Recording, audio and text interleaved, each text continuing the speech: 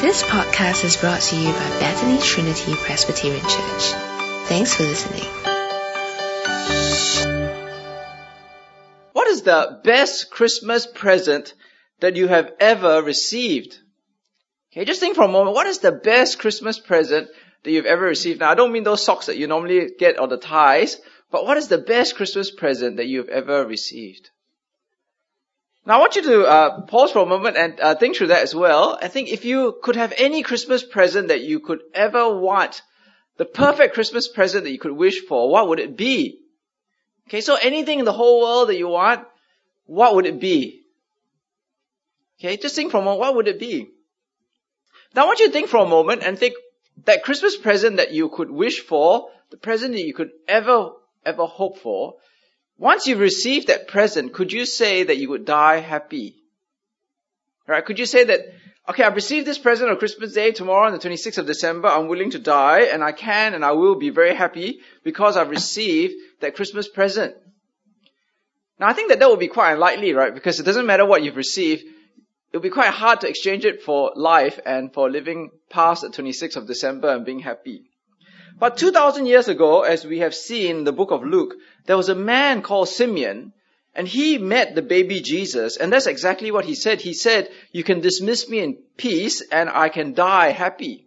Right? So if you look up here on the slide, that's exactly what Simeon said to God in chapter 2, verse 29 of the book of Luke. It says, Sovereign Lord, as you have promised, you may now dismiss your servant in peace. Now, how is that possible? Now, he just met the baby Jesus on that one day. It wasn't his son who was born that he saw. It wasn't as if Simeon was in prison all of his life. And then, he came out and that one day he saw his son. And then now he says, I can die happy. He was holding a stranger's baby, Christmas 2,000 years ago. And he says, I can now die happy. Now is Jesus a gift worth dying happy for? If I said to you, okay, I gave you my baby son and you held him for a moment, could you say that is such a great gift that you would be really happy so that you die tomorrow? You probably say, well, Andrew, you really overrate your son, right? I mean, even if my son is like Michael Jordan or Lionel Messi or Cristiano Ronaldo or something, even if you just held him for one day, you wouldn't really say that that's such a great gift, right? So what is it that makes Simeon say that he is so happy just holding Jesus for that moment? That he now says to God, you can now dismiss me in peace. Well, I think it's because Jesus, as we have seen, is God's salvation. It's God's salvation. In the book of Matthew, it says that Jesus actually comes to save people from their sins. And that's why his name is Jesus. Because literally the word Jesus means the Lord saves or God saves. Now what does it mean then to save people from their sins? I mean, we understand when someone saves me from a car accident or fire or kidnapping or crime, but what does it mean to save someone from their sins? Now first of all, what are sins? Well, sins is literally an attitude where we go against God, we're rebelling against God. So I remember when I was young, we used to have a tradition where we would have a big Christmas tree. Actually, when I was young, I used to think it was very big, but as I got older and older, I actually grew taller than the Christmas tree, and I realized that the Christmas tree wasn't very big at all. It's just that I was very small. And what my parents would do is they would collect all the Christmas presents that they intended to give myself, my sister, and from other people, and put it under the Christmas tree so that on Christmas morning, all the presents would be there under the Christmas tree. Now imagine if I woke up very early in the morning and I went down to the Christmas tree and I collected all my presents and I brought it upstairs to my room, all the presents that I ever wanted for that year, and I started playing them. And I had such a good time playing those Christmas presents that I didn't come down and have breakfast with my parents. And I had such a great time playing all these Christmas presents that at lunchtime I decided I didn't really want lunch and I wouldn't go downstairs for lunch as well. And then dinner time came and I'm still playing all these presents and I decide not to go down and have dinner with my parents. Now you'd sort of say that there was something wrong with me, right? Because I would only be interested in not with the relationship with my parents who gave me those presents, but rather I would only be interested with the gifts and the blessings that they've given me. Well, that's what God says is sin. Because God made the world, He creates everything good for us and He sustains us. But the heart of sin is where we reject and rebel God and we just want to enjoy the good things that He's given us. And this attitude of sin leads to acts of sin where we don't live the way God wants us to live. We don't want to have anything to do with God in the way that we live. So we have lust, we have anger, we hate people, we have greed in our hearts. We are selfish, we tell lies, we do wrong things, and we don't do the right things.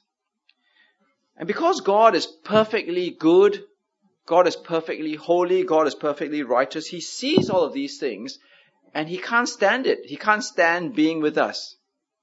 Whereas no relationship between us and God because of the sin in the attitude of our lives and the acts of the things that we do. So sin is like this wall, right? It's like a solid wall which separates us from God in relationship. And Jesus comes to take away our sin so that we can have a relationship back together with God. I know there's this saying about Santa Claus, right? It says Santa Claus knows whether you've been good or bad. Santa Claus knows whether you've been naughty or nice. So be good for goodness sake, right? But actually, God is not like Santa Claus.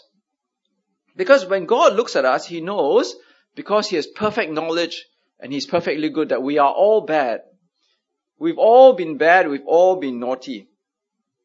And therefore, the great gift of Christmas is Jesus coming to save us from our sins and to take away that wall of separation which divides us to God.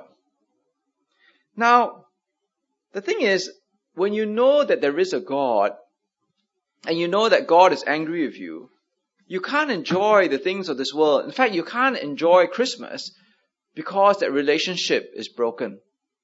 You see, it's a bit like, imagine having a Christmas lunch or dinner with all the most fabulous food in front of you. You've got, champagne, turkey, or if you don't like Western food, maybe you have all the best Chinese food, right, or whatever.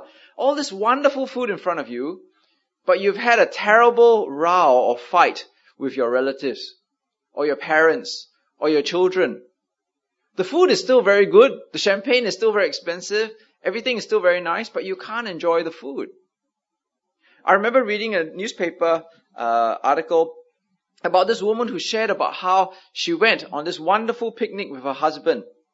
And they had all the best food and all the best things prepared. It was a wonderful sunset. The grass was really green. The weather was wonderful. But she couldn't enjoy all the things that she prepared because she had just committed adultery against her husband and the husband knew. You see, you can't enjoy the things of this world when you don't have a relationship with God. And what Jesus does is He allows us to have that relationship, to reestablish that relationship with God once again. And that's why Simeon said that he could be dismissed in peace when he knew that Jesus came. But there must be more than that, right? Because it's so weird. Imagine if Simeon is just there holding the baby and he says, you can dismiss me in peace. I can now die happy because I now have a relationship with God. But then when I die, that relationship with God is now broken. Now that's really weird, right? It's a bit like, imagine you've been in prison all this while, or you've been exiled and you never see your children or you never see your parents, and then you finally get one day in which you see them, and then the very next day you die.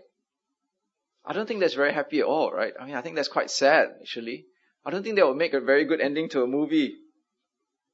But I don't think Simeon thinks that he will never see God anymore, or he just has one day of a good relationship with God. Because I think that he understands that the coming of the baby Jesus means that this restored relationship with God is not just a one-day affair or a one-week affair or a short-term affair, but it is an eternal affair. Because in another book of the Bible called the book of John, the coming of Jesus is actually said to be the coming of light into a dark world. Now, when the Bible says that we live in a dark world, it doesn't mean that we live at night. Or, like Singapore is winter, 365 days of the year where it's dark most of the time. It's talking about moral darkness and spiritual darkness.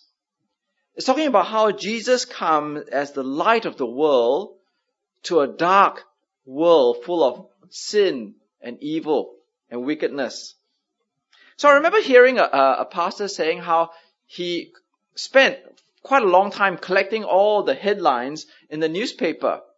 But he stopped after a while because he realized how depressing it was. Because if you look at the headlines of the newspaper, day after day, it's all about dark things. Just over the last few weeks, there's the headlines about terrorism, or refugee crisis, or Syria, or people dying, or natural, calamities, or injustice in the political system, or even fake news on the internet, or cruelty to people. I mean, just a few weeks ago, we just read about someone who drove around the wrong side of the road and killed people innocently. I remember when I was on holiday in Christmas, I realized that, a lot of people go on holidays during Christmas time, right? And I remember it was Christmas Day. I was sitting by what was regarded as the best beach in the world. I was having a great buffet at the restaurant, great service, wonderful weather. I opened the newspaper and it's full of dark news. There was corruption, there was kidnapping, there was someone who was murdered in this foreign country. And you just kind of run away from the darkness of this world.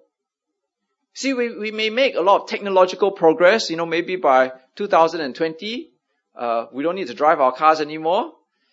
But in terms of our moral, ethical character, we have made no progress. We are still living the dark ages.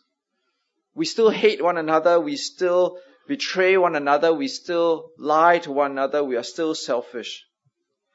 But the Bible says that Jesus is the light of the world because he comes into this moral darkness, this spiritual darkness to bring light.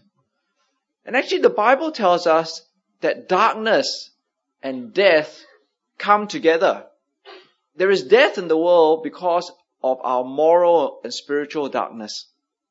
And if you look up here in Luke chapter 1, which we didn't read, it says that Jesus, coming to the world, brings the knowledge of salvation through the forgiveness of their sins, but more than that, to shine in those living in darkness and in the shadow of death.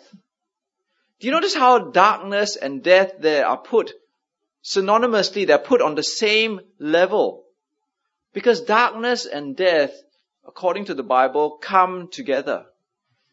And when Jesus brings light into the world, he's also bringing life into this world.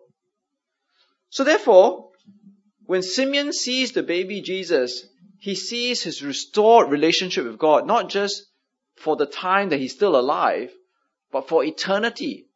Because he knows that when Jesus comes into the world as light of the world, he's bringing not just salvation just for a short time, but eternal life for eternity. So therefore, when you think about it, Simeon didn't die happy, right? Because dying and happiness are actually oxymorons. You can't have dying and happy in the same sentence.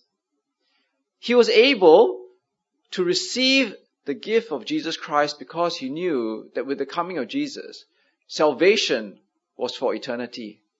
Relationship with God was for eternity. Because actually, in a sense, the Bible tells us that death itself is unnatural. We are not meant to die. When God created us, he didn't create for us to die. He created us for relationship with him for eternity. I remember watching this movie, Interstellar. I really liked it, right? It's a bit deep and I'm not sure about the ending so much. But I liked the movie and I remember the Michael Caine character. Okay, so spoiler coming, right? He's the guy that lied to everybody. But, he knows he's dying and he keeps saying the phrase, right? Do not go gentle into that good night. Rage against the dying of the light. Because he couldn't stand the idea of death. So he kept fighting against death. He kept raging against death. He didn't want to give up against the idea of death. But actually, when you know of the gift of Jesus, if you know the true meaning of Christmas, then you actually see that we no longer have to fear death. Because Jesus is the light of the world. He is the life of this world. And He brings to everyone who believes in Him the solution to death and a relationship to God forever. But I think that the idea of light of the world is not just the idea of life, because the idea of Jesus coming as the light of the world is also that He shines light into this world where we actually get to know God as God really is. Someone once said that religion and philosophy are all speculation. Right? Religions of the world and philosophy, they're all just man's speculation. But the Bible actually tells us that in the person of Jesus Christ, God breaks into this world and reveals to us the light of revelation so that we may know God as He really is. There is no speculation in Jesus because He is God in Himself. See, at the last part of chapter 1, the book of John, it actually says, right at the very end there in this section, in verse 18, it says, "No one has ever seen God, but the one and only Son who is Himself God and is in closest relationship with the Father has made Him known." So when we actually see Jesus Christ and we see His life and His teachings, we actually are free from the darkness of speculation, free from the darkness of ignorance of God, and we actually know God. And that is part of the beauty and the glory of what Jesus brings at Christmas time. So in conclusion, I asked in the beginning, is there a gift that is worth dying for? Well, you could say, no, I've received this gift and now I can die happy. Well, Jesus is that gift. Because in the person of Jesus, we have a relationship with God, we have eternal life, we have revelation of God to help us know who God really is. I remember someone asking the question in the book I was reading, what is the difference between school and church? What is the difference between a textbook and the Bible? What is the difference between studying and hearing a sermon? And someone said that the difference is between human doing and human being. Because when you're in school, when you're in a textbook, when you're in a class, you're learning to do things, how to be a scientist, how to do maths, how to understand Mandarin. But when you read the Bible, when you come to Jesus Christ, it's about not how to do something, but who we are. So we are not human doings, we are human beings. And at the heart of being as a human is our relationship with God. And at the heart of human being is Jesus Christ.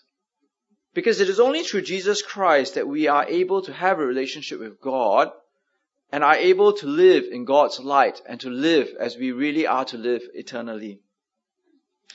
I remember someone said that at the end of the day, if you understand what the meaning of Christmas really is, then it gives us dignity as human beings. It allows us to see who we really are. That our life is infused with meaning and purpose because we now know God, we now know where we are going, and we now know that there is not fruitlessness and dying against and raging against the flickering of the light. There is divine majesty to our personhood. So I hope that this Christmas you understand the true meaning of what Jesus brings to Christmas and that you really accept the gift of Christmas found in Jesus Christ. Thanks for listening to this podcast brought to you by Bethany Trinity Presbyterian Church. For more information, visit us online at busypc.sg.